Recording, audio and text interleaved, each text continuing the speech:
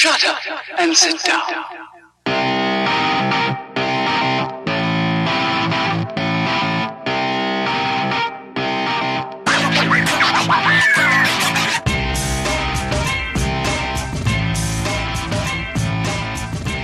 Hello, everybody, and welcome back to the show. Thank you for tuning in again another week for this review. I just wanted to quickly apologize for the hiatus for those of you that do listen to the show. I did miss last week. It was, personal life stuff, but, when things culminate into 1 week and it all comes together in this crazy mass of your days are full, and I literally had no time to sit down, write a review, do the podcast. I missed my other podcast too. It was a rough week. So having said that, let's get back on track. So today we will be talking about another new release from Metallica. That's right, today we'll be discussing Atlas Rise, the third single on their upcoming Hardwired to Self-Destruct album that's due out on November 18th. You may remember I reviewed Moth into Flame on the very first episode of this podcast. So so much has changed in these last 6 weeks. We have a more structured and organized podcast now, and even though so much has happened, it still feels like so little time. It's weird, it feels like it's been a long time, but it also hasn't been a long time. It's only 6 weeks. So let's get into it. Let's take a quick listen to the song, and then we'll jump right into the review.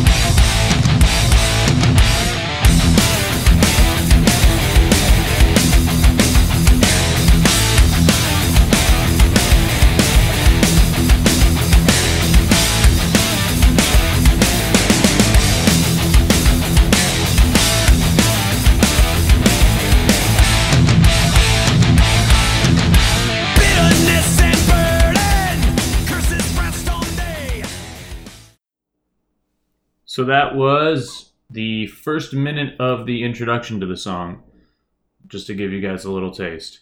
If I were to use one word to describe this song, I would say blistering.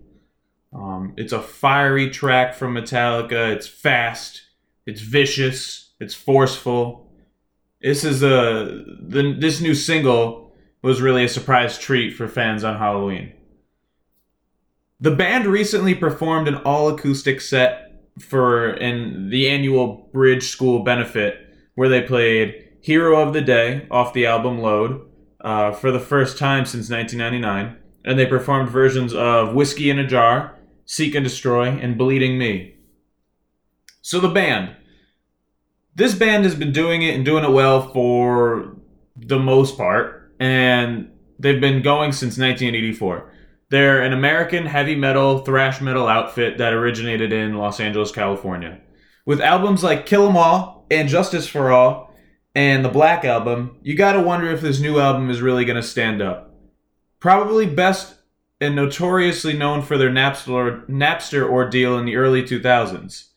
Lars Ulrich, who is the drummer for the band, was very adamant about pirating music, and not getting paid for the work that they do.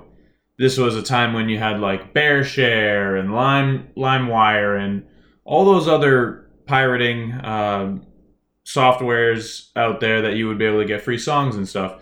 And it was the age of pirating music. So he was like a spokesperson. He hated it because he wanted to get paid. Like a lot of bands, you want to get paid for the music you make. I get it. But it lost a lot of, it made a lot of fans walk away from their music. A lot of the true fans stayed, but If you were a newer Metallica fan, you probably were like, this is BS. Like, I'm not going to listen to them anymore. I'm going to go get my music off of LimeWire. If you haven't heard Master of Puppets, Unforgiven, Enter Sandman, or Fade to Black about 500 times on the radio, then maybe this band isn't for you. You're probably listening to the radio stations that they're not on. They've been a symbol of like the heavy rock scene for many years now. With 8 Grammys and 24 total music awards, they are a force to be reckoned with in the music world. Visuals for this song, I'm going to give a 4.5 out of 5. So remember last week when I reviewed Blackberry Smoke, I said I don't mind when a band doesn't have the video to go along with the music because it gives me less to criticize. Well, let me tell you something. This song does have a music video per se, and I think it's great. I say it's a music video per se because it's a video with music in it. It's not your typical standard music video that was intentionally made for a song to portray the lyrics in a visual way. Like, it's not like a story being told. There's nothing. These lyrics aren't like attached to anything. It's just a song, and it's got a video behind it. I really encourage you to watch the full video, listen to the full song, and you'll understand what I mean. This music video is more like a rockumentary. Yes, I said rockumentary. It tells a story, but in its own way that's not linear or married to just the song, like I was saying before. It likens itself to their documentary from 2004, actually, which was titled Some Kind of Monster. For those who have never seen it or forgot about it, this was actually my favorite movie to watch when I was 14 years old. Metallica was just becoming a big thing for me, and, I was listening to Enter Sandman, Unforgiven, Fade to Black, literally all the songs I mentioned before, like all their popular songs. I really liked it. And I would come home and watch this documentary that they made as a precursor to their upcoming album, Saint Anger, which we all know it was a huge flop album. The documentary was gold, though. You get to see the process of the band finding a new bassist, which happens to be Robert Trujillo, and they overcome some professional obstacles like not getting along, not wanting to make music together anymore. To me, when I got into Metallica and I watched this, it was probably at like their lowest point in their career. They just got off the high of the 90s. They lost their bassist. They kind of started falling apart. And I think they were really just trying to find themselves again and maybe use this documentary as a way to build their relationships back together. This video is so reminiscent of that documentary because it has them working together in the studio and messing around, but still creating this new music. And, I loved it because it kept my interest in the song for the 6.5+ minutes. It's just a cool way to be able to get a glimpse into the band's creative process, and it makes them more human and more attainable. For the audio, I originally gave it a 4 out of 5. Honestly, I think I'm going to downgrade it to a 3.5 out of 5. This might be part of an overall thing, but the song, I like it. I'll get into that in a second. But if it didn't have that music video to keep my attention, I don't know if I would be able to listen to the whole thing. Not to say that it's boring or that it's bad, it's just doesn't keep my interest. Going off of that, the vintage guitar harmonies are what really sold me. When I, in giving this song a good rating. And also the multiple Kirk Hammett solos.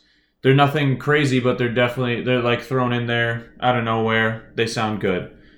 This is going to be a really great concert song. Listen to the whole thing through. You can tell that it's going to be a really good song that they're going to perform on stage.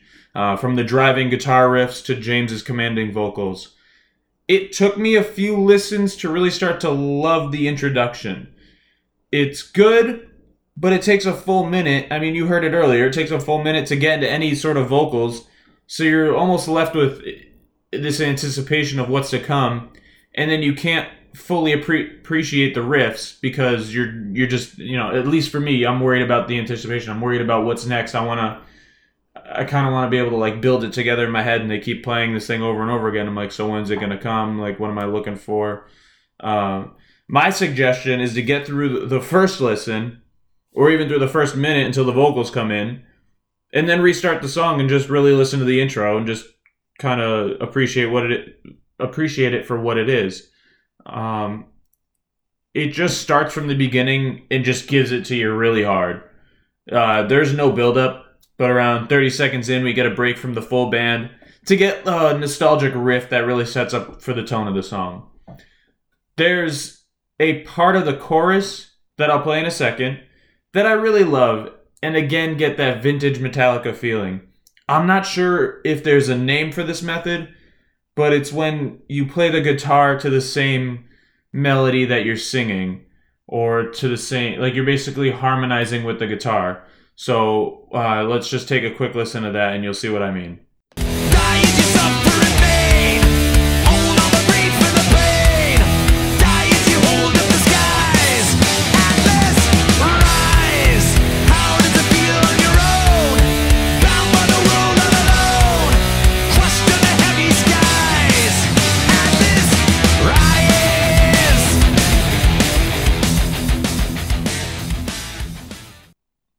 So did you hear that? It's kind of like he's singing along with the guitar, which I think is a really cool effect.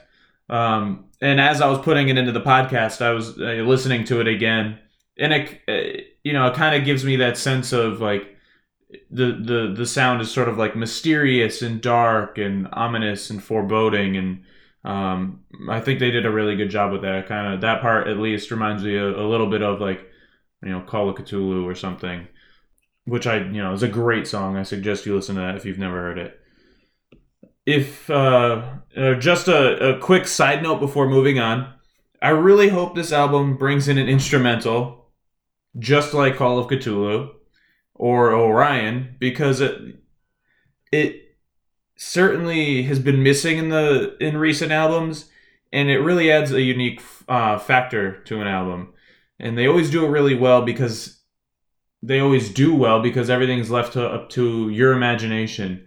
There's no lyrics to kind of taint your vision. I like instrumentals because I just listen to them and think up whatever I want to think up or make up my own story in my head. And I really wish that they would do one of those again. So overall, I'm going to give this song a 4 out of 5. To me, this is the best single that they have to date for this album. Each single has performed better than the last, in my opinion. The first, Hardwired, was not my favorite. I'm actually not really a big fan of it. The second, Moth into Flame, did a killer job at getting the taste of the first single out of my mouth and made me believe that the album was going to be great. This song went above and beyond and solidified that this album has what it takes to really get them to be one of the best in the lineup. It seems that Metallica is getting past their post-millennium plunders, namely Saint Anger. But Death Magnetic wasn't a personal chart topper either. I mean, don't get me wrong, it has some fantastic jams and licks on there, but it's not a top 3 or top 5 in their arsenal of albums. Do I think that this album can be that? I don't know. I want to believe that it can. I'm not sure. The best thing about these 3 songs that have been released is that they're like an eclectic variety of sounds from previous Metallica generations, with like groove sounds from the 90s era and time and rhythm changes from the bygone late 80s albums. If there was one thing that I'd change, it wouldn't be anything related to this song. It'd be the damn album name. Hardwired ellipses to self-destruct. That's hardwired ...